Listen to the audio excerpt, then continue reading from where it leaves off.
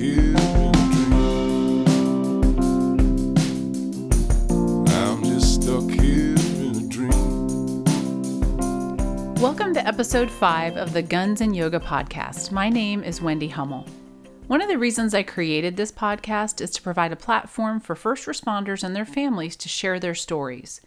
We all have a story, and I'm a firm believer that sharing our stories creates resilience, and by giving it away, you can use your own journey as a means to help others. Research shows that this giving away can have a substantial impact on our psychological and physical health. Today's guest is Sarah Purcell. She is the very definition, in my opinion, of resilience and has openly been sharing her story for years. This episode may be difficult for some to hear. She discusses the murder of her husband, Brian Etheridge, in 2009, her journey to healing, and everything in between. When I first met Sarah, she was addressing a group of recruits getting ready to graduate from the academy. What struck me about her was the ability she had to tell her story in such a way that continues to honor her late husband and the raw emotion and the aftermath of his death, how it impacted her and her family. While numbers of felonious line-of-duty deaths are gradually trending down, one life is too many. The impact this has on a family, an agency, a community, and our nation is far-reaching. Sarah gets granular and talks about the hard times, her struggles, and how she finds peace and resilience in giving back. I hope you enjoyed this episode. Welcome to another episode of the Guns and Yoga podcast. Today's guest is Sarah Purcell. She's a law enforcement spouse, mother of 4, nurse by trade, and an overall wonderful human being. To know Sarah, you are better off. She's an inspiration and demonstrates the epitome of resilience. When Sarah was just 26 years old, her husband, Brian Etheridge, a Sedgwick County Sheriff's deputy, was murdered in the line of duty on September 28, 2009, while responding to what he thought was a routine call. Sarah talks about the events of that day, discusses lessons learned, and the impact this has had on her and her family. Sarah is passionate about sharing her story and supporting other spouses and family members. She shares her story with each graduating recruit class in her community and their families prior to them hitting the street, with the intention of encouraging communication with your spouse and to keep Brian's memory alive. Welcome to the show, Sarah. Thank you. Thank you for having me. Appreciate you being here. Why don't we just start out by telling everyone, if you don't mind, a little bit about yourself and how you met Brian. Okay. Brian and I met in high school, actually. We were working at the same um, high school job at a vet clinic down in Derby, and both had the intention of going to K-State and becoming veterinarians. And um, we're headed there in the fall. And so we started dating the spring of our senior year, right before graduation, and headed to K-State together with the intentions of becoming veterinarians. But after taking um, some chemistry classes and other difficult avenues there, we both decided that probably wasn't for us. But we ended up staying at K-State, and I decided to pursue a degree in nursing. I did my undergraduate studies at K-State, and Brian decided that he wanted to go into criminal justice. And the same thing, he did his undergrad at K-State, and then we both transferred here, moved back to Wichita, and I went to Newman University for nursing school, and he attended Wichita State University for a criminal justice degree. So he went from wanting to be a vet to being a cop. That's Yes. kind of an interesting job transition. It is. He's an animal lover, and he would have made a great canine cop. So, it's funny that those two, it does seem like two very different career choices, career paths, but he had always had a passion for law enforcement, and I knew that. That's always something that he had talked about kind of in the back of his mind, that he really had an interest in, or thought that he would be well at. Yeah, and even though they are different, I mean, really, when you think about it, both of those professions are about helping others, whether it be animals or people. But still shows that was something that was important to him. Yes. So so he decides to become a cop. You're in nursing school, and at some point you guys get married and start a family. And just tell us a little bit about Ryan's early years as a in the academy and once he hit the street. Okay. Yeah, we ended up getting married. We were both very adamant that we wanted to graduate from college first, and I wanted to take my nursing boards before our wedding. So we did that. So we married when we were 23 in the summer, and he had the intentions of becoming either a deputy here in Sedgwick County or a Wichita police officer. Applied to both the Sedgwick County Sheriff's Department and the Wichita Police Department. Didn't get in on his first try, but we were young and that wasn't uncommon. And I very much encouraged him to just keep trying. He obtained a job with the Sedgwick County Detention Facility and worked there at night in the residential facility side where kids were maybe not in as much of a lockdown scenario. They had a little bit more freedom, but still detained in a detention facility. And that's where he worked while trying to pursue, getting hired on with either Sedgwick County or Wichita PD. And he was contacted by the Sedgwick County Sheriff's Department. And I remember he was just so super excited when they said they were coming to do an in home interview. And so this would have been in 2008. And then he started the academy July of 2008, right after the 4th of July. I remember that. It was the Monday after the 4th of July. And he went through the academy, that 6 months. He graduated from the academy December of 2008. And I graduated from nursing school at the same time. And then he started his FTD training early 2009. And forgive me if I'm wrong. I believe is it a full 6 months for the sheriff's department? Are you talking about for the field training portion of it? Yes. Yeah, it's and I don't know what it was back then, but it's a pretty that's close. It may not be quite 6 months, but it's several months. Yeah, I can't exactly remember when, the exact date was that he went out on his own Mhm. um, in his patrol car, but I do, it was probably, like early summer or late spring of 2008. Um, so really, he hadn't been on the department that long at all. Right. So, and I think you've talked about how pretty quickly he was on day shift. Is that right? Yes. Yes. So he finished as the class president of his academy class and either finished first or second in grades. And they said that they were, and perhaps it was first because I remember they said that they would give the first choice to the person with the highest grade coming out of the class if they could. And we really wanted him to work on first shift because I was a nurse working nights at the time. And it was crucial that we both couldn't work at night. And there wasn't an option for me to go to day shift at the time. So we were very hopeful that he would get put on day shift, but thought that the chances were probably slim. And he did. And it was a great surprise to both of us. It made it so that we didn't have to have very much daycare for our daughter, who was 2 at the time when he graduated. And we could, one of us was mostly home with her, and I was able to keep working night shift. And I also, I had a false sense of security that he was going to work in the county during the day. And it made me feel a little safer, I guess. Sure. And it's not uncommon for most cops who are married to nurses or other kind of frontline workers to do exactly what you said, to avoid having to pay for daycare so that one parent is always with the child. So, and I can relate to that from a personal standpoint, is that my husband and I tried to do that at least the first couple of years when our daughters were little. So it looks like, or it sounds like that's what worked out for you guys, is that you were able to both be with your daughter. Yes. Okay, so at the time of the incident when Brian was killed, how old was your daughter? She was almost 2.5, 2 years and 5 months old. She had just turned 2 in May, and he was killed in September.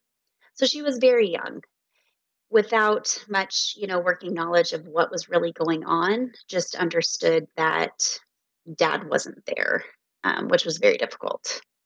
Oh, I bet. So, can you walk us through what happened? And before you do that, I just want to make sure everyone realizes I said it in the beginning, but you do something that's pretty amazing. And I don't know how long exactly you've been doing this, but every time we have a graduating class in our community, you come out and you speak to the recruits and their families during that one particular night shortly before they graduate, and you share your story about what happened that day and just some things that happened as a result of that with you and your family and the impact it had. What inspired you, or what motivates you to continue to do that, and why do you do that? Honestly, purely selfish reasons, that it is very cathartic for me. Mhm. And just the fact that it keeps Brian's memory alive, and he did not die in vain. And it keeps him something a little bit more fresh in the minds of, people that are starting this job young, and just, in the beginning of their career as he was. It keeps him more fresh in their mind from just a picture that's on the wall at the academy, because I think they can probably relate with a lot of the things that he was going through, and a lot of the excitement and, just pride in starting the job. And we I loved that about him, and I am so honored to have been his wife, and to be able to tell his story and share with people the good things that did come, from such a tragic event. And it is very impactful, and I know that it is very, I know it's beneficial to you, but it's also very beneficial when you share your story to others. And I've heard you talk several times to the different recruit classes, and I know every time we get really good feedback from them and their family members about you doing that. So thank you for doing that. Oh, you're welcome. So tell us, if you don't mind, kind of what happened that day when you learned about what happened to Brian. Okay. I had previously worked, the entire weekend shift. I had worked a Friday night, 7 p.m. to 7 a.m., 12-hour shift, a Saturday night, and then was scheduled Sunday night the same hours, 7 p.m. to 7 a.m. in the morning. I got a call on Sunday afternoon, Sunday evening, that they were going to put me on call for the first 4 hours of my shift, which meant that they weren't too terribly busy at the time. They would call me if they needed me to come before 11, but that I could stay home until then if they're adequate staffing. And I remember asking Brian, if he cared if I went and lay down and took a nap before work, because I was so exhausted. And he said that was fine, and kind of gave me a hard time about when he did come in to wake me up to get ready to leave to go to work at about 10, that I had laid on his side of the bed and made it all hot. um, so in the morning of that Monday, September 28th, he went to work, and that was his Friday. He had Tuesdays and Wednesdays off. So it was the end of his work week, and also the end of my having worked 3 shifts in a row. Typically, I would have had our daughter Natalie that day during the day, just due to the way that childcare had fallen and laid out. But my mom had asked if she could spend the night before at my parents' house, so that either no one had to get up early to come and get her, or to come and watch her until I came home. So I didn't have any responsibilities that morning, for lack of a better word. And I remember telling Brian, like, that I was gonna. We talked every morning when I was on my way home from work and he had just gotten to work. he had been through squad. He knew where he was going to be located for the day and would kind of give me a heads up, and usually was either complaining about being way out in the middle of nowhere with nothing to do and no excitement, or excited because he got put on a beat that maybe had a little bit more action statistically. So I knew where he was that morning, and he was excited because he was in the Derby, South Wichita area, which is where he grew up. So he was very familiar with the area. And it was a little bit more action packed than areas he had been on in the past, being a brand new deputy. And we had made plans for, starting our weekend that afternoon when he got off, I should say. And we're both excited for that. So it was very much just a normal conversation on the phone with him, telling each other that we loved each other and I was going to go to bed for the day. And, we said our goodbyes. And I was woken up probably around noon, by a friend whom her husband, who was a fellow nurse as well and had also worked the previous night with me, her husband had called her because he had heard that a Sedgwick County Sheriff's deputy had been shot on Rock Road. And she knew that I always was aware of at least what area of town he was working on. And she called me. She said, never in her wildest imagination thinking that she was going to be the one to let me know that this event had happened, but that she thought that I would be able to maybe, ease her fears of telling her that I've talked to him, he's okay, and I would have already known what was going on, but I didn't. So your friend that called you thinking she was just you had already known or had already been in touch with Brian, is that Correct. okay? So from there, what happened? Because I know that, you talk about this, how it took a little bit of time for you to find out what happened. It did, unfortunately. I was nervous, of course, initially, and she said that she changed her tone and her verbiage immediately when she realized that she woke me up, not wanting to alarm me. And I remember her telling me that she asked if I talked to him and if he was okay. And when I said no, she said that she heard that a cop in Wichita had been shot, which very generic information versus, the previous of what she had been told by her husband, that it was a sheriff's deputy and she knew the exact location. And I was concerned. I was nervous, as any law enforcement spouse would be, I think, whenever you hear that kind of news. And we had an agreement that if anything did happen, that if he could, this was 11 years ago, and we didn't even have a text plan on our phones at the time. So you word didn't spread as fast as it does now over social media and instant, contact with people through text messages and whatnot. But we had an agreement that if he was able, if something tragic did happen when he was on duty, if he was able, he would give me a call and just say, "I'm okay, can't talk, call you later," or just "I'm okay," and hang up. So there was a part of me that was concerned that he hadn't done that and he wasn't answering his phone when I called him. But in the back of my mind, I kept thinking, maybe he's there, maybe he's on scene, maybe he's involved somehow, and he can't pick up the phone to talk to me. And so that kind of gave me a little bit of hope that's the reason that I couldn't get a hold of him. So after you speak with your friend, I'm assuming you guys hang up, and then what happens next? About how much time goes by between that initial phone call and then you learning that Brian was the one that was shot? Not long at all. I had received another phone call from a friend who was a Wichita police officer at the time, and she had been in Brian's academy class. And we were close. We were close friends in terms of we hung out together in groups a lot, on the weekends, would go out to eat, would go out in the evenings together. But she wasn't one that would call me very often. And like I said, I didn't even text back then.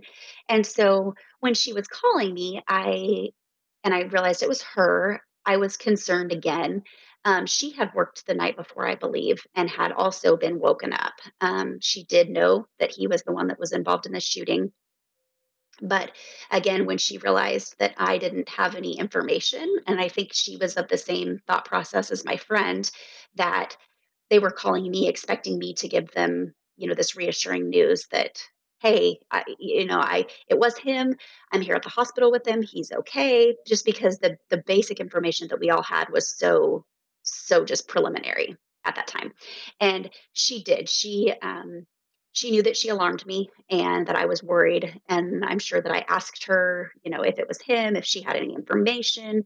I don't remember the exact conversation that we had, but I do remember her telling me that I needed to call the sheriff's department. And I got off the phone with her and I went into the kitchen and I stood there and I stared at the fridge like that's where you go for emergency numbers or something. I don't know, maybe that's something from my childhood. And I remember thinking, I don't even know the number to the squad room. And honestly, at that point, it wouldn't have mattered because there was nobody in the squad room. But I didn't have phone numbers for anybody that he worked with directly. I didn't have phone numbers for his supervisors. I didn't have phone numbers for any of his coworkers because he had gone to first shift as a brand new deputy. And so, him being the only one, I believe, from his academy class, he wasn't working daily with the people that I had gotten to know when he was in the academy. And so I had ways to reach out to those people, but they were obviously in the same boat that I was, with very minimal information. And I didn't have any way to contact anybody that would have been with him at the time or working with him that day to let me know what was going on. So I called my friend back, the Wichita police officer, and I told her, that I didn't know who to call and I didn't have a way to get in touch with anybody. And at that point, I knew that it had to have been him. Just putting everything together in my head, even though I had just been woken up and I was tired and disoriented. And she did tell me that he was involved in a shooting and that he was being taken to Wesley Medical Center, which was the hospital that I worked at the time. And she said, "There's officers coming to your house right now. I need you to stay there. um, I need you to call 911." Because I was trying to get a lot more information out of her, and she simply just didn't have it. She didn't, she had been woken up as well, with the information that he had been shot. And at that time in my head, I was convinced that he had already died and that no one wanted to tell me over the phone. And I was upset that I couldn't find out any more information about what had happened. I did call 911. I remember sitting in the floor of our kitchen and thinking to myself, "Sarah, you need to speak slowly and calmly because they're not going to be able to understand you if you don't." And I told them my name and that my husband was a sheriff's deputy. I couldn't get a hold of him and that I had been informed that he had been involved in a shooting. And I remember brief things about that conversation with the dispatcher. I remember her asking me to stay on the phone.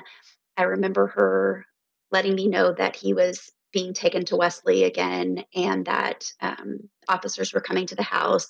I am certain that she tried to remain on the phone with me, but I didn't. I don't remember exactly why I ended the phone call with her. Um, but for whatever reason, I hung up the phone and several times I got my car keys, went to the garage and stood there with the door open, looking at my car, thinking, where are they? I could be there by now. I knew, I knew the way that I drove to Wesley. I knew it took me about 15 minutes from our house. And in this duration of time, I had also, I had gotten dressed. I had brushed my teeth. I had let our dogs out to go to the bathroom, paced around. I had called my best friend, whom I had worked with the night before, that was a nurse, and told her what was happening. I had talked to Brian's mother, who had called me on the phone, distraught and worried to death, hysterical. And I had to give her the information that, yes, it was him, but that was all that I knew. That was awful. And even still, there still wasn't anybody that had come to get me. And that time span lasted about, from the time I got the first phone call from my friend, it was about 45 minutes before some Wichita PD officer finally showed up at our door. So in that 45 minutes, you obviously had plenty of time to do all of those things. And um, I mean, I can't even imagine what was going through your head at that time, because that is quite a bit of time to go by. It is. It is. And it's all such a blur, when I think back to that actual moment in time, that hour of time. But there's the few things that I do remember. And I do remember thinking, what is taking so long? I could have been there by now. Um, and it ended up being that the records department did not have accurate information on file for Brian's address. We lived on a circle, on a street, on a circle cul-de-sac. And the street that we lived on is a popular name of a street here in South Wichita. And I believe there's a circle, there's a court, there's several different, and all they had was just the name of the street. So they were frantically trying to get to me. It was of no fault of anyone that was trying to locate me. They simply couldn't find our house because they didn't have a detailed enough description of our address in the files. And that's something, that had it been double checked by Brian or by somebody else later, maybe would have made a difference. Yeah, and I know you talk about that when you kind of cover lessons learned, because it is very common in our community to have a street name, but that street name have a court, a circle, multiple different, things associated with it. So to make sure that everybody has the proper contact information and address, phone number, is definitely something that we now encourage everyone to make sure that they do when they move or if they change phone numbers, because as you mentioned, it's critical in a case like that. Absolutely. And there's no way of knowing, if Brian his handwriting was like chicken scratches, if it was illegible on the form that he filled out for them initially, if it was, human error that was put into the computer wrong, it doesn't matter. Bottom line is that I didn't have the resources that I needed at the time too, because if I would have been able to get on the phone and call his supervisor, I'm certain they would have gotten to me much quicker because they would have asked, where are you? Can you? I know at one point in time they got information that I was a nurse and working at Wesley, and somebody thought that I was there at work. So it's possible that they were looking for me there at the hospital, not realizing that I work night shift and not day shift. So Right. So at some point, you say an officer does show up and they drive you to the hospital. mhm. And so when you get to the hospital, what happens next?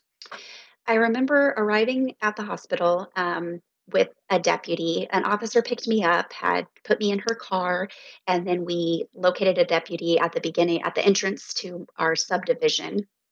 I got in the car with him, and I do remember that being the first, sense of any kind of relief that I had because I recognized his name. I didn't know him, I'd never met him before, but I recognized the name that Brian worked with him. And I felt at least like, the wheels were turning. Something was moving in the right direction to get me to him or to find out what was going on. And I arrived at the hospital at the ER entrance at Wesley, went in the sliding doors. I think I probably left my purse and the car door open and just ran right in. But I do remember seeing the first two people that I saw was a Sedgwick County Sheriff's deputy whom had been a um, classmate of Brian's in the academy, so someone that I knew fairly well, and a police officer at the time they were dating that had also been in the academy. So at least two familiar faces was wonderful to see. And I also remember realizing that he had a radio. And when I saw him, I remember he told me, like, "Oh, Sarah, you just missed him. Like, they just took him to surgery." And that was devastating, to be honest. Mhm. While being the medical professional that I am, I was glad that, he was expedited into surgery that quickly, but I was really heartbroken that I didn't get to see him. I had been told that he was awake, he was alert, he was able to give them information about what had happened on scene. And I was just really hopeful that when I arrived at the hospital that I would have been able to see him, tell him I love him. Um, And so it was pretty devastating to know that he had just been taken into surgery. And I remember at that time then thinking, what happened? Because I hadn't really been given any information about the incident, like what kind of call was this, those types of things. And he was able to at least fill me in on some of that information while they took us up to a waiting room in the surgery wing. Okay, so when you get to the hospital, you're able to hang out with somebody which has got to be comforting. You find out a little bit about what happened to Brian. How long after you get there? I mean, about how much time goes by before that, and you learn about what happened? Um, you mean specifically the call or Oh, I'm sorry that I probably didn't ask that very good. So you get to the hospital, you learn about what happened on the call. And then when Brian comes out of surgery at some point, I think you talk to the doctor or okay. the surgical team and you learn about Brian's injuries and go from Yes. there. We were taken to a waiting room with immediate family. And I remember, being comforted that everyone was there so quickly. My parents arrived fairly quickly. Brian's mom and dad arrived very quickly. His sister, several of my friends that I was very close with that I had worked with the night before, and other coworkers of his, friends from the academy. And it was extremely comforting to be surrounded by those people in such a fearful time. And it was several hours, probably 3, by the time that I arrived at the hospital, um, to the surgeons coming in, and the first update that they gave us was promising. I remember talking to my friend that was a nurse and looking for reassurance in her saying that, he's gonna be okay, right? Like, he was alert, he was talking, he was, aware, and she was like, "Yeah, he's gonna be fine, like, he's in good hands, he's with the best trauma surgeons, he's gonna be okay." And at that point, I had learned that he had been shot, with a rifle, and that it had penetrated the vest, that he had been shot in the back, and that he had also been shot with his own weapon after a struggle in his right foot, where he had probably had his right foot up in like a defensive mode, um, and that the person that did this was still at large with his weapon, which was very, very concerning to me. And probably, I don't know, maybe 30 minutes after we got the first update that the surgery was, going well, one of the head trauma surgeons came in, and I'll never forget, he told me, and I think he was trying to prepare me, knowing that I had the knowledge of surgery and lab values. And I remember him saying that I needed to pray for him because there was a very good chance that he was going to die, that they couldn't keep his blood pressure up, they couldn't keep his temperature up, and they couldn't stop the bleeding. And at that point, it was definitely life-changing turning that was a huge turning point where I knew like how the severity of the situation, how severe his injuries were, and that things weren't going well. Um, and he told us that he would be able to move us out to the waiting like hallway outside of surgery to wait. And it was myself, my parents, our priest, Brian's parents, and his sister, and one fellow deputy that was one of his very closest friends. And he told us, which I was very grateful for, the surgeon told us, you'll be able to wait here in the hallway so that you might be able to see him when we move him from surgery to the ICU. We're not going to stop, but you would at least be able to see the bed wheel by, if we can get him stable enough to move him to SICU. And we waited in that hallway for quite a bit of time as well. Um, and Brian passed at 4:20, and it was sometime, between then and probably 4:45, 5 o'clock, that the surgeon came out and told us that they did everything that they could, but that he had died, and that I would be able to see him in a little bit. And I It's hard to remember exactly what went through my head at that time, but I do remember that one of my very first thoughts was Natalie, was our 2-year-old. Sure. And, how am I going to what am I going to say to her? How am I couldn't even explain this to myself in my own head. And I was just very, very, very much in shock. Yeah, I bet. What a roller coaster, because initially you get there and you're told, he's gonna be okay. You're getting encouraging messages from Mhm. friends and who are in the medical profession, and then to kinda get that, um, complete other end of the spectrum, and then obviously to learn of Brian's passing. I can't even imagine the roller coaster of emotions and shock, disbelief. So so you do you get an opportunity to see Brian before you leave the hospital? I did. They, he because of the type of case that it was, they weren't able to he basically had to stay just like he was, which was very difficult with all tubes and IVs and everything intact. But they moved him to an SICU room, and typically speaking, there would have been a deputy by his side continuously, 24/7, which I think is just absolutely wonderful. And they did let me have a moment alone with him. The deputy stepped outside of the room. I remember even thinking in my head at that time, like, this isn't real. This doesn't really even look like you. Like, this is all a dream, or this is all just some bad joke, and I'm going to wake up. Um, because he was pale, he was swollen, he was yellow, and I could tell that he had been involved in an altercation. And I was sitting in the SICU room with him when the deputy that had driven me to the hospital came in and told me that they got him, is what he said. We got him, Sarah, referring to the individual that had shot Brian. And I remember asking, like, are you sure? And he's like, yes, we got him. Because up until that point, that I had been able to kind of process the fact that this was an ambush. This was an intentional call, to ambush police, and it was very concerning that they didn't know where he was. They couldn't find him, and that was all its own roller coaster of emotions, I feel like.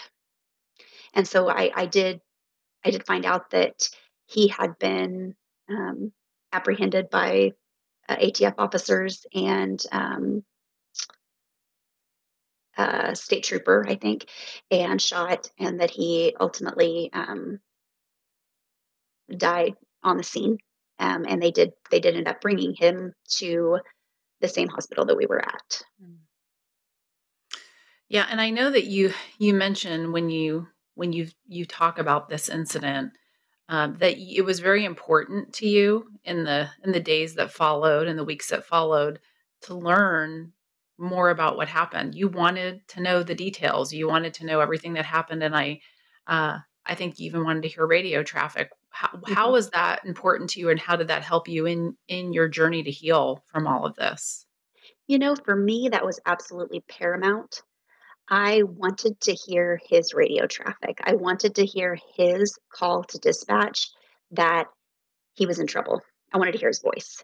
And as hard as it was to hear, I think it provided maybe a tiny bit of closure for me, because it was awful. And I could hear the sheer, terror in his voice, but hearing it wasn't as bad as what I had imagined in my head. Um, it sounded like him, and he sounded strong, and I could tell he was scared, but he was in charge of what he could be in that situation, and it made me proud to know that he was able to give, the oncoming deputies onto the scene information to keep them safe. Um, and that to me, getting a big picture of the whole day, the whole situation, was something that I needed for my own healing. And I know that that's probably not the case for a lot of other people, but um, I did better with the more information that I got. Yeah, and you're absolutely right. Brian absolutely was a hero, is a hero, and that he probably did save many other lives that day. Absolutely. I believe that 100%. So, transitioning a little bit, so the days that follow, I'm sure part of that is a blur, but after the funeral, after talking to your daughter about what happened, just if you don't mind sharing a little bit about what that was like, how are you able to get through those days, support systems, and maybe other resources that you leaned on? Sure. That week absolutely was a blur. I have memories of the week, leading up to the funeral obviously itself, and immediately after. I decided that Natalie and I would stay with my parents, and we didn't go back to our house very often because it was very evident in the beginning that she would continue to ask, "When is he coming home?" Even though we had talked with her and she knew as well as any 2-year-old could know what had happened. When we did go back to our house, even to just pack some things up to take them back to grandma and grandpa's, she would look for him. And that was heartbreaking to me. I didn't want to be in that house without him. I felt like everywhere I turned and looked, I would stand in the kitchen, I would look and could remember him replacing the kitchen faucet just, weeks before. And it wasn't a place at that time for the two of us that was a comforting, normal, home environment. It was almost more traumatic to be there with her because she really didn't understand what was going on and the permanency of any of this. So we ended up staying with my parents for about 6 weeks, which was wonderful because I just had, unending support from them and from extended family and friends and the sheriff's department. The outpouring of love and generosity for our family was unbelievable. And I really, I had such great coworkers that took it upon themselves to donate me time off so that I was able to stay home with her longer, which was wonderful because we both were able to get into counseling immediately, and that that was essential. I am a huge proponent of talk therapy, and I feel like if someone will be willing to share their feelings, that that is the way you should go. Because and I'm a very open person. I'm a very transparent person. I don't really have anything to hide. I do better talking about my feelings, getting them out of my head, and therapy was definitely a huge turning point for me in processing what had just happened. It was very surreal, I mean, as a law enforcement spouse, you know the danger, the the odds of it happening, but you really truly believe it will never happen to me. And just coming to the realization that he was gone was very difficult. There was still several times I'd just pick up my phone to call him, and it was it was months before I would say we had any type of normalcy, if you even want to call it that. It was just everything had changed, every facet of our life, every nook and cranny of everything had changed. But we decided what we needed to do to make it work for Natalie and I, and we tried to move forward the best that we could. I ended up trying to go back to work at the hospital, and it was far too difficult for me. It was just such a trigger being there on the same floor where the surgery floor was, and labor and delivery was close. I was not far from where he died, and it was traumatic. And the schedule of a labor and delivery nurse wasn't conducive to a single mother with a young child. And so I got a job at an office working a 9 to 5 job, an 8 to 5 job as a nurse at a local OBGYN clinic, which was wonderful as well, for our family and for the situation. But again, I really felt that something had been taken from me too, that we had to change so many aspects of our and from Natalie, obviously. I mean, we had been robbed of our husband and her father, but also of, like I said, everything changed. And for me, it was just extremely important to continue to talk about that. Yeah, and one thing that we know, regardless of what type of traumatic event or grief, is that talking does help. There's evidence to show that it's helpful, and to whether you do that with a therapist or a peer. But I'm really glad that you talk about that because sometimes there's a stigma attached with Absolutely. reaching out for help and seeking therapy. And I'm glad you openly discuss that because I think somebody else hearing that regardless of what situation they're in, that could really be beneficial to know that it was so helpful for you. Right. And that's what I've told other people, even people that have been very against the idea of therapy, is that, just try it. It won't hurt. It can't hurt anything. And, a lot of times people find that it is extremely helpful, even if they're very skeptical of it in the beginning. You have nothing to lose. Exactly. And what I always like to tell people is that sometimes finding the right therapist is like dating. You may have to try one or two before you get to the right one, but not to give up if for some reason it doesn't seem like a good fit Yes. initially. Yes. So you're seeing therapy or you're seeking therapy. You're staying with your family. You're um, I don't want to say moving on, but you're attempting to move on, move forward in life. And then at some point you meet your now husband, who's also a law enforcement officer. Can you tell us how that all happened? Sure. I am a firm believer of God putting people in your path and in your life when you need them. Sometimes I think we have to look for those signs from him because they can be subtle, but they're there. And I absolutely wasn't looking for anybody like you mentioned dating. I remember just briefly even thinking like, oh, well, how do you even date now? Because I really had never gone through that avenue as an adult. We met so young and we're together for 5 years before we got married, and that just seemed like a huge, another scary, hurdle of roller coaster of emotions that I didn't even want to think about at that time. Understandable. Yeah. Right. No interest. And we had gone out to dinner with some friends and in the same group of other law enforcement officers that had been in the academy with Brian. And I ended up chatting and meeting Derek. It wasn't the first time that we had met per se, but we kind of, would hang out in the same circles as people. So I knew of him, I knew who he was, and I knew about his story, obviously. He was shot July 11th, 2008, in the femoral artery on duty. And, medically speaking, it's absolutely a miracle that he survived. So I had very little knowledge about him, about his story, but I did know the basics of what had happened because Brian had literally started the academy that week that Derek Oh got wow. shot.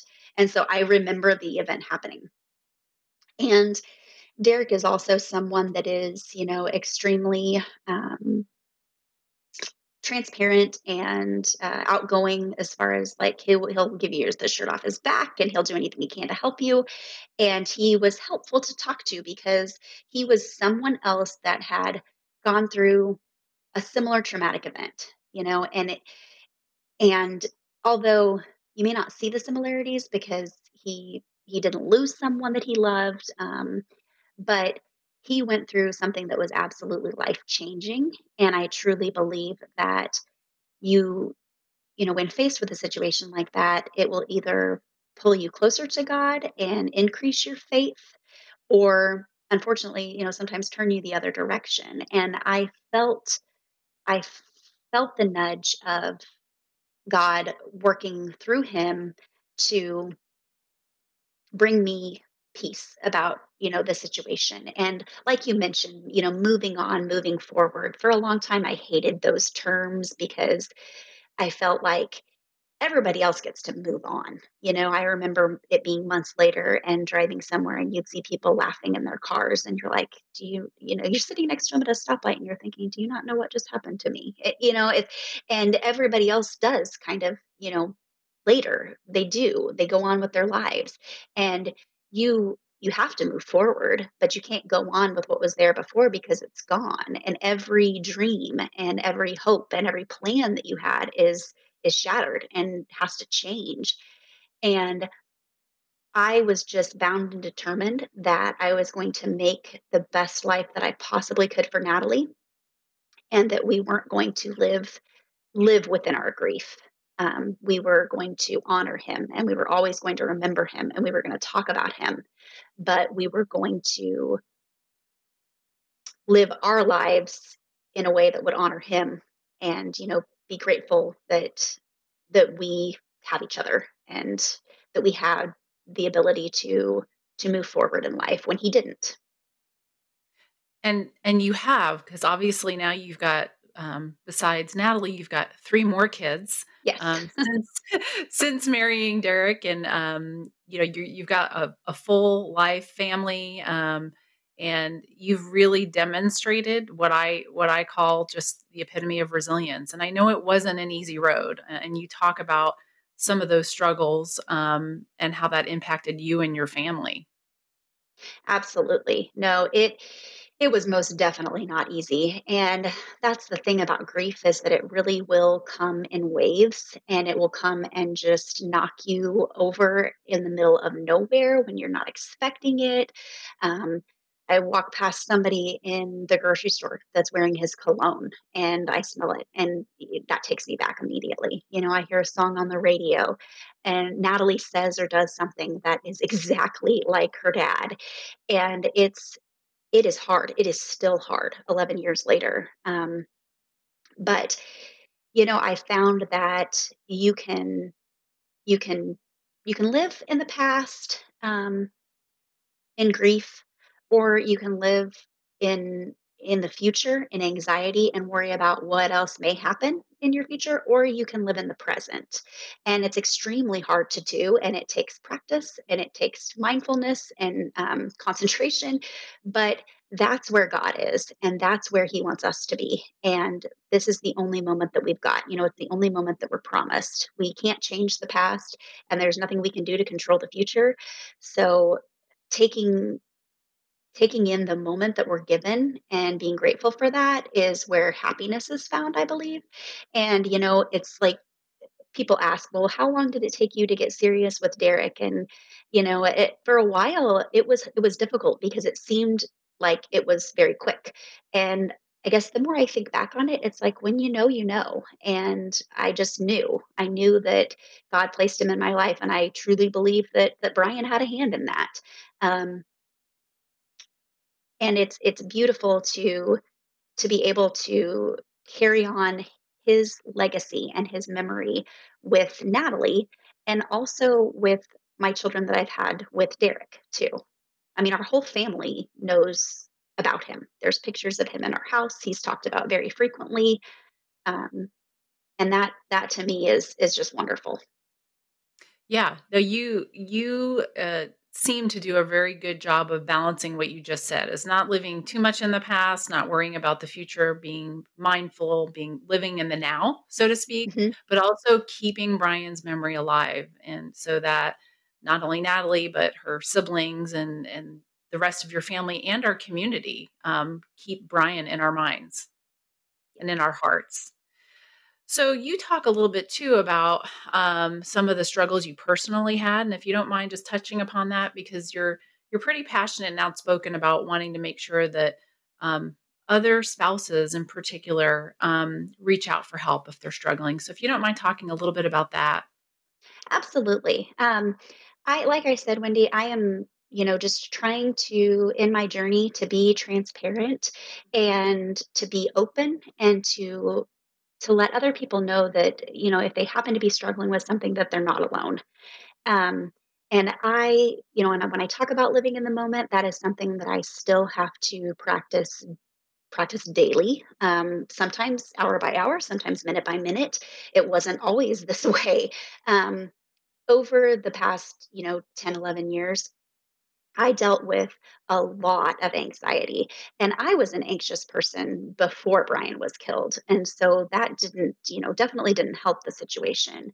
Obviously dealt with some depression, dealt with numerous postpartum depression after each of my subsequent kids were born, and eventually dealt and I'm still dealing with alcoholism. I got to a point where I was so I was so upset about the past and so angry and felt cheated. And I think, when you look at the root of anger, you're going to find fear and you're going to find hurt. And that's exactly where I was hurt by what had happened, and everybody told me, like, oh, you're so strong, you're so strong.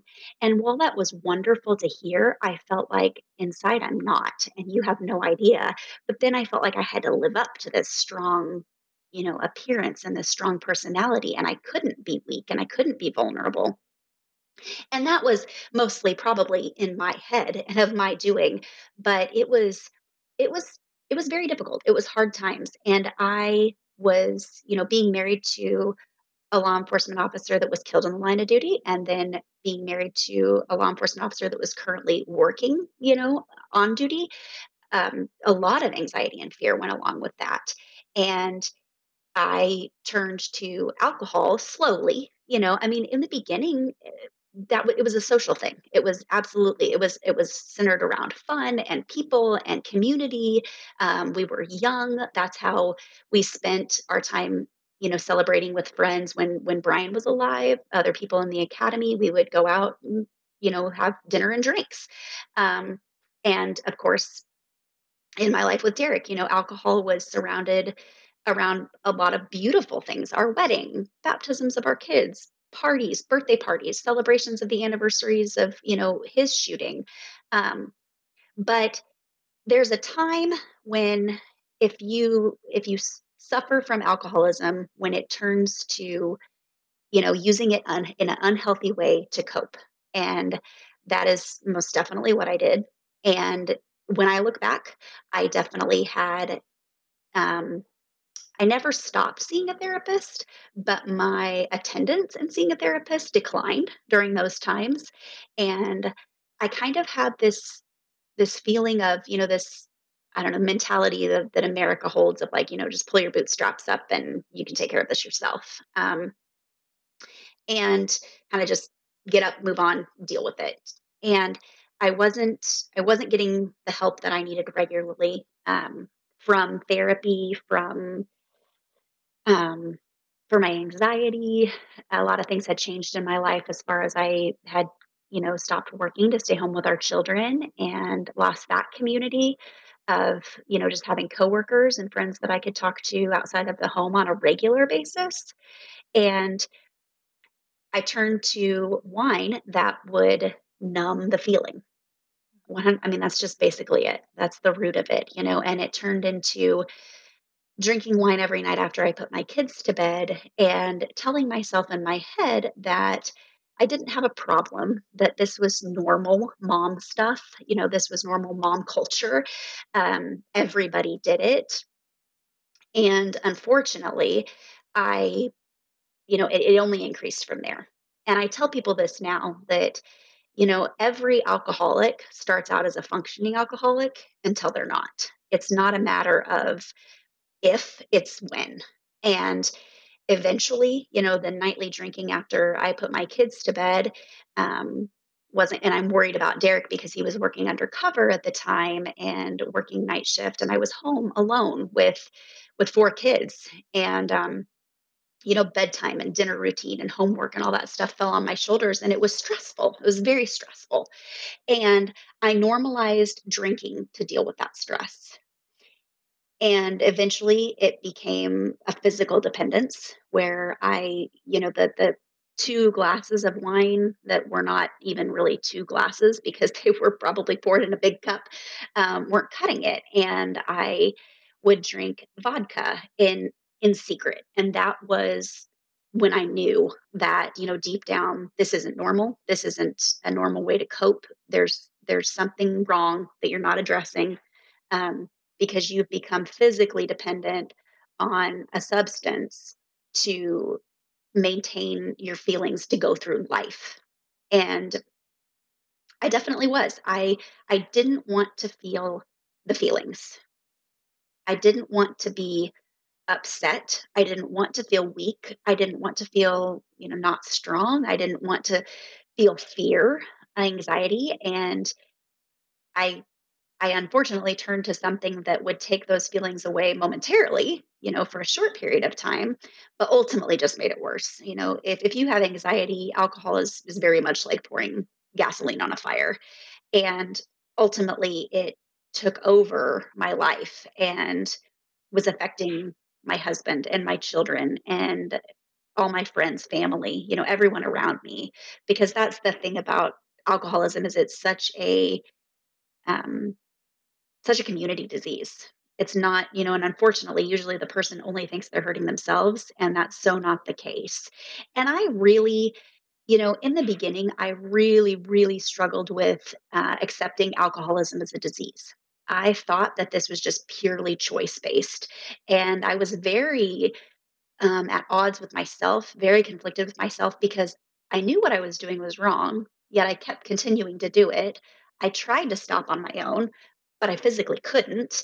And it was such a paradox of knowing that there was something wrong and I was continuing to make the wrong decisions to deal with it, but not being able to speak up and get the help that I needed and the support that I needed from others to deal with the situation. Yeah, and a lot of things that you say are very common. Like one of the things you said about pull your bootstraps up. Well, it's pretty common in law enforcement, but also obviously for spouses as well to just to suck it up. This is what you signed up for, but it's not Mhm. obviously. And I'm glad to hear you say that because I think a lot of people need to know that this is tough. What you went through is not something that most people will ever experience, and that whatever reaction you have is normal for you, and that the ability to recognize that it's difficult because you talked about it. You're like, in your logical mind, you're a nurse, you're an educated Mhm. person. You knew you could see what was happening, but yet you couldn't control it.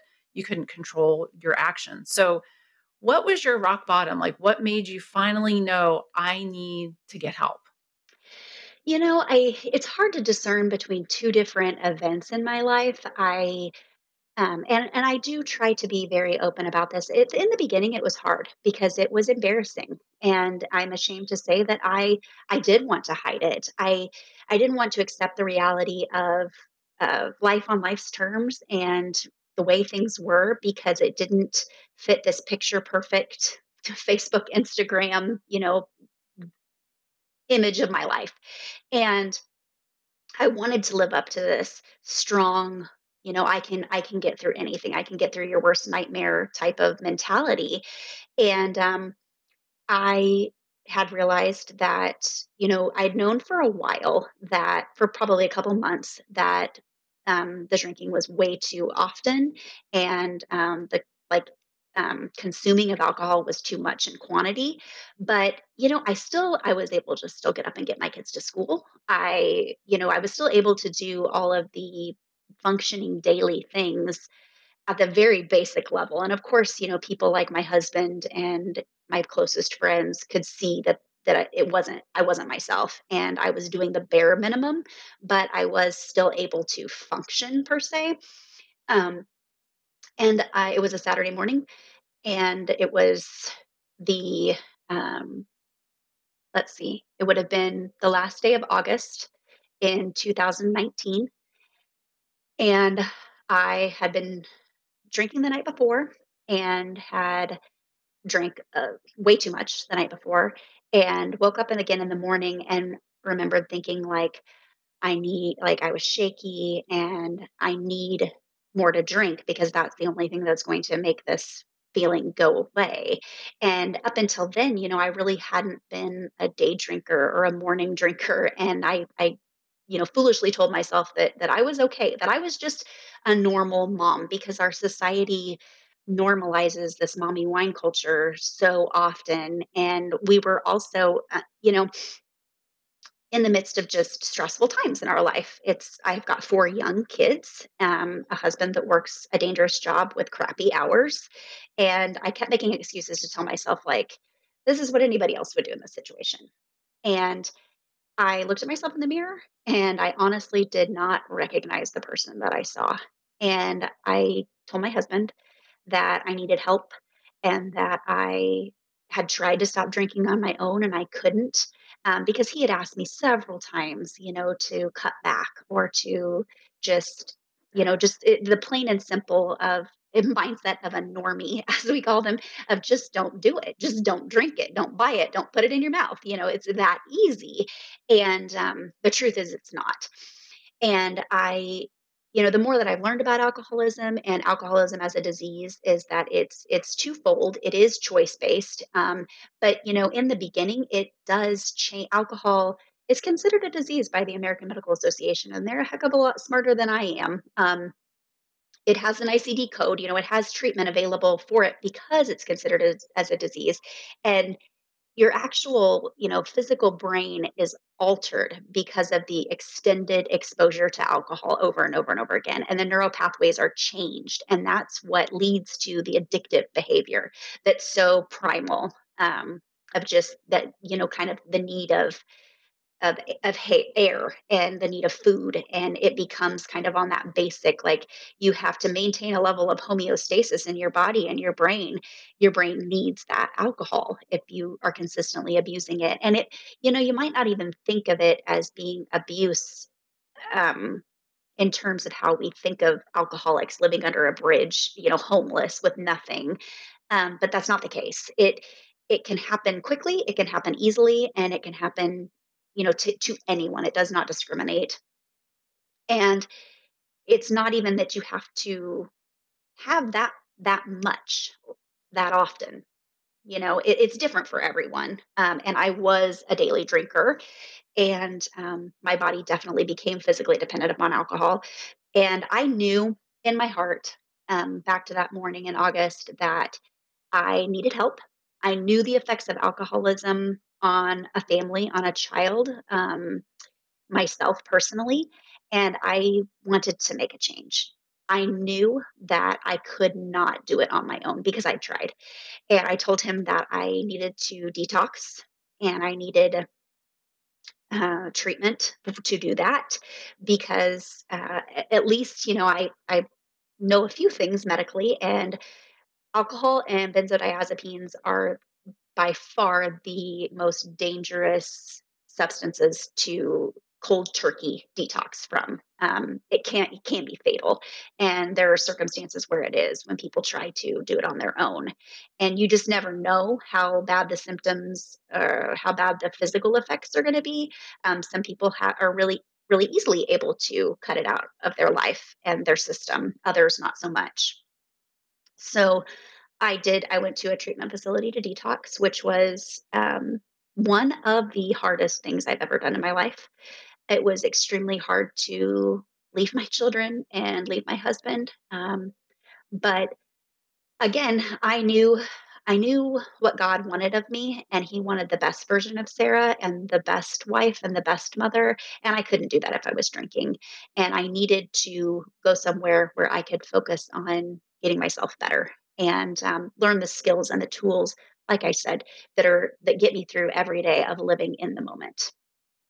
And sadly to say that I didn't even fully accept it then. Even after treatment, I joined a 12-step program, but I didn't really. I just kind of went through the motions, and not being because I thought that I was above anybody or better than anybody else, but I didn't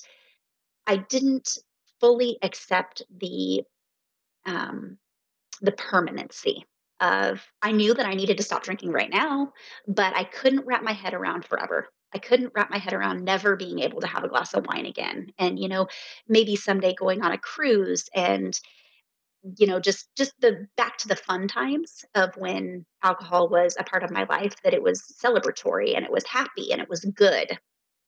And so I started to think that I could, now after I got sober, like, which is the wish of every alcoholic, that now you can learn to drink again like a normal person. And I think it's one of those things that my stubborn self had to learn the hard way. I tried to moderate it again after treatment, and it did not work. It did not take very long at all, to where I realized, okay, I cannot consume alcohol. I cannot consume even a little bit, none. It has to be complete abstinence for me, because the type of person that I want to be, I can't do unless I am fully present, 100% sober, 100% living in the moment in my right mind. And that's truly what I want, and it did. It took a while. I didn't want to accept. I tell people this too. It's like, when I've had the most struggles, it's because I didn't want to accept the reality of the situation. When I struggled the most after Brian died, it's because I didn't want to accept the fact that he was gone. I didn't want to accept the fact that I was a 26-year-old widow on my own, a single mother, that had to change jobs, and all of her plans had been ruined for her life. But I wanted control of the situation. I didn't want to accept it as it was, and that led me to trying to deal with the situation on my own and numb the bad feelings. And again, the same thing with realizing that I am an alcoholic. I didn't want the label. I didn't want the social stigma that comes along with it, sadly. I didn't want to accept the fact that not only am I an alcoholic now, but I am an alcoholic forever, and this will never go away. That was difficult. And it was about 11 months ago that I finally just I don't know, a divine intervention, I guess, that I had tried to moderate drinking, and I just thought, "You know what? You tried it. You tried to do all the things that they told you not to do because they told you what would happen, and they happened, and here you are." And I decided to 100% throw myself into a 12-step program. And that's the beauty of openness, is because I felt a connection because of a friend who was an acquaintance, not a close friend. She was somebody that I respected. She was somebody that I respected in my community, somebody that I respected in my church. Um, as her profession, she's a professional, and she shared publicly that she struggled with alcoholism and that she was in recovery. And that made me feel like I wasn't alone. That was the, oh, okay, me too moment for me. And I felt like if she can do it, I can do it. And she knows how I feel. She's walked this road. She's dealt with these same, trials and these same difficulties that I'm facing, that unless you're unless you've suffered from addiction, you truly cannot understand. Because I've been on the other side of that as well, and it was her honesty and her openness and her transparency that I reached out to her and said, "Okay, I want what you've got. Tell me how to do it. And I'm going to listen to everything you say, and I'm going to give it 100%." And that has what has brought me the absolute most joy in my life, is just accepting who I am. I'm Sarah, and yes, I'm a widow, and yes, I'm a law enforcement spouse currently, and yes, I'm a mother of four, and I'm a nurse, and yes, I'm an alcoholic, and I'm a mother of a child that has a chronic autoimmune disease for which there is no cure. But all of those things are just pieces of who I am. Not one singular thing identifies me or defines me, but they all make up who I am, and they all make up for my journey. And I think if you don't acknowledge the difficulties, then you're really doing yourself a disservice, and also others, because you're not being real, you're not being honest, and you're not um, everybody struggles. Everybody, whether it be with addiction or not, everybody has their struggles. And if you try to portray the fact that you can get through life without struggles, you're going to be sorely disappointed. And if you think that you can get through life without suffering, you're going to suffer more than you need to, unfortunately. Wow, Sarah, thank you.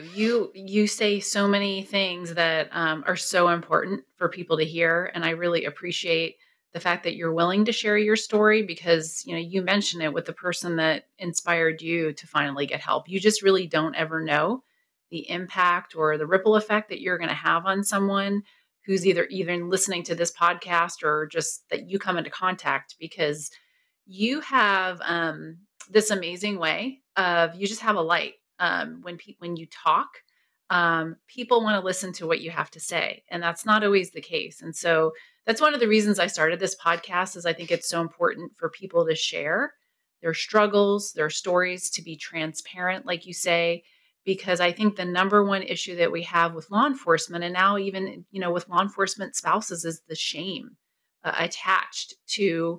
And we'll just talk about alcoholism because this is an issue in our line of work. And obviously, now we know that it's an issue with spouses as well. And if we don't talk about it and people don't share their stories, and it's going to continue to stay hidden. And I think it's very important too that you talk about, you're so well educated about this disease, because I think people have a hard time wrapping their brain around, well, it's a choice. I can stop whenever I want. I choose to drink. I can cut back. But really, it's as simple as it's no different than a physical injury or having a cast on your arm. Something isn't right. Something's broken. Your brain is not operating in the same way that other people's who aren't alcoholics are. So I think it's really good that you have that understanding and knowledge, and that you accept it, because that's really what it comes down to is acceptance. So Absolutely. thank you for all of that, and congratulations on 11 months of sobriety too. Thank I know that's you. not easy. Thank you. Yeah, you're welcome. So, lastly, I just kind of want to touch upon a few things. So, for someone who's listening, what what kind of resources do you recommend? Whether it be if somebody's struggling with alcohol, whether they just want to reach out and have support of other law enforcement spouses, whether they've lost a law enforcement officer in the line of duty, maybe some of the things that you relied on, and maybe some of the current ways that you get support, and then also how can people reach out to you specifically if they want to? I think, there's so many resources out there, and things that have helped me specifically was the COPS organization, Concerns of Police Survivors, which is a group of people that have come together because of the specific loss of a law enforcement officer in the line of duty. So it is very specific, and I am part of groups on social media that is composed of nothing but fellow widows, spouses, and those that are killed feloniously and those that are killed accidentally. And it doesn't. There's no difference, but it's nice to have the community of people that have walked in your shoes and people that know what you're going through, know how you feel, and can help you point you in the right direction for um, getting the help that you need if you do need help. Again, I strongly recommend, talk therapy. And yeah, like you said, it may take a while to find the right person, but it's worth it.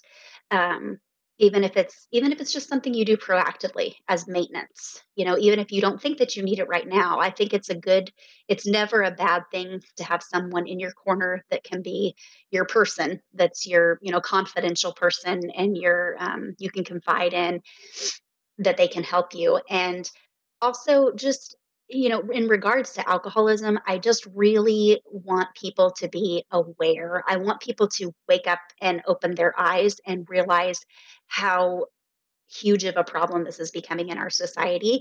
And I'm not, most definitely not, turning to the ultimate side that alcohol is wrong and alcohol is terrible, and you know we should all be against it and it should go away. No, alcohol is a huge part of our society and our lives. But with it being a part of our social lives and something that's almost like expected, there's the kind of the term in the recovery community that like alcohol is the only drug that you have to defend not taking. People don't understand why you don't do it if you don't do it anymore.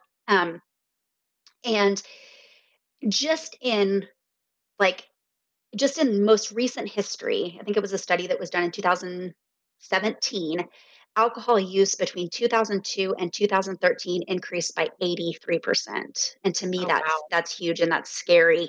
And I don't have any specific data of alcohol use during the pandemic, but I can only imagine and speculate that it's even more and even more dangerous and even worse. as far as being used as a tool to cope. And that's where you get in trouble. And also, the other thing that I feel is very important for law enforcement to know is that I also found a study that said that 40% of U.S. men and women with PTSD um, also met criteria for alcohol use disorder, and there is a direct correlation between trauma and alcohol abuse, 100%. And unfortunately, it's become an area of our society where if anything happens, that huh, you need a drink, and that's not true. You don't need a drink. You need to process what has happened if you have dealt with a traumatic situation. And so many law enforcement officers are, faced with traumatic situations on a daily basis in their job, and that also spills over to their families and to their spouses. They are not immune. To think that they come in from their shift and they leave everything at the door and there's a complete separation between work and home is ridiculous and simply not true. And so I would only imagine that if there's an increased risk for law enforcement officers to abuse substances, that would also fall over into their family. So there are all kinds of resources for if you need physical detox as far as just, getting help locally in your community. Um, 12-step programs, I honestly fully believe that everybody should practice a 12-step program, whether you are an alcoholic or addict or not. It's just about self awareness and mindfulness and knowing yourself and reviewing yourself at the end of the day. And it's a wonderful life practice. I'm teaching these things to my kids, and I wouldn't be where I was without it. And I hope to break down some of that stigma that comes along with um, being part of those organizations that are anonymous, that are hidden because of the negative connotation that comes along with them. Yeah, you hit the nail on the head. I mean, I'm glad you brought up the trauma and alcohol link because that's something that unfortunately I think we struggle far too much from. I don't think we even know the impact of how many people are suffering in silence due to a traumatic incident that they experienced on the job, most likely, and that they're dealing with it in silence with alcohol. So I'm glad you brought that up and made that association. And then also, Absolutely. yeah, thank you for that. And then the whole 12-step thing, never been through the 12-step program, but I love that you mentioned mindfulness and self-awareness. I mean, I think those are things that we need to teach our kids Yes, from a very early age. self-accountability and Yep. honesty, I mean, those are just basic. It's kind of like we joke about it that, that a 12-step program is just really like how to be an accountable adult for dummies. It's just, it's just good life skills. Yes, agreed. So one last thing, your Instagram account, if you don't mind, I'll share that with everyone. If somebody wants to reach out or follow you, we talked about this earlier, is sincerely underscore sober underscore Sarah, correct? Correct. Yes. Okay, good. So if anybody wants to reach out, that's the way to get to you, right? Yes, it's fairly new, but I decided to, be open and be vocal and be transparent in a public way because I have felt called to share my story because if, like you said, the ripple effect, we have no idea, and if it someone told me that helped me to get sober. She told me that if one person, changed their thought process or one person got sober because of her, then it was 100% worth her being um, open and honest and transparent about it. And that's definitely how I feel. And so there's a lot of my struggles, like I said, it's new, and I'm building on it, but it's the way that I want to show the reality of grief, the reality of living with grief, for the rest of your life, the reality of living with being an alcoholic, just the struggles of everyday life and how you can deal with those in the most productive and positive way that you can because they're going to happen, where everybody's going to have hard times. And so I feel as though if I can share real life, maybe that will help someone else to um, seek the support that they need, whether it be, as intense as treatment and a 12-step program, or just as intense or just as minimal as talking to someone. I mean, if any of that happens, then it's worth it to me. Great. One last question for you, and then I'll let you go since we've been talking for quite a while. I can keep talking to you forever. If you Sorry. had Oh, no, I'm a you're good. talker. Oh no, this is all good stuff. If you had one piece of advice to give, and it can be more than one, but to give a law enforcement officer or their wife or husband or family member in starting out this career field, what would that be? What would you say to them? I think, most definitely the best advice that I can give to spouses, to family members, is just to keep an open line of communication. That is so essential for your relationship, whether it be your marriage, your family relationship.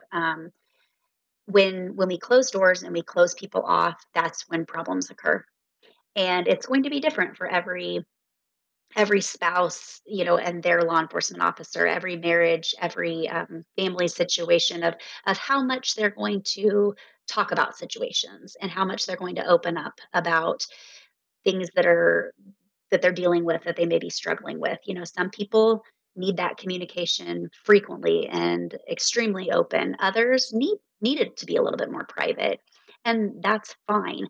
But to keep those open lines of communication will be the difference in a successful um, marriage situation, or family situation, and one that struggles that doesn't have to. Um, I think the more that you're open and you talk about how you're feeling, the more that you keep people close to you and you keep people feeling connected to you, and the better off that you'll be as a spouse. Um, and also, just to really remember what is in your circle of control. What can I control? And the truth is, there's very, very little that we can control. And we can control how we react to situations, and we can control how we focus on situations. And I think that's been life changing for me, that I can either decide that there's something I can do about this situation, and I can do the hard work and, like I said, pull my bootstraps up and make the difference myself with the change and something that I'm doing. Um, and those situations occur, and they're there. But most often, the things that we worry about, the things that cause us anxiety, are completely out of our control. And I really would just encourage people to, if you lean on religion, that is extremely helpful. Your faith, that it's out of your hands, and worrying about the past or the future isn't going to get you anywhere, and isn't going to help anything. And that is so much easier said than done, I realize, especially in It this line of work. Yeah, it certainly is. But one of my favorite quotes is something like, "Life is 10% what happens to you, and 90% the way that you react to it." Really great advice, but not always so easy to do. So it's kind of a daily, sometimes hourly thing that you need to constantly remind yourself. Absolutely. Well, well, Sarah, thanks again for your time and your willingness to share your story. I appreciate it, and thank you very much. Well, thank you, Wendy. Thank you for listening. And sorry if I went a little too long. Oh, you're good. It's been a pleasure. This has been great. Okay. Thank you. I hope you enjoyed the show. If you would like to contact Sarah, she has an Instagram account and her handle is sincerely_sober_Sarah. Thank you.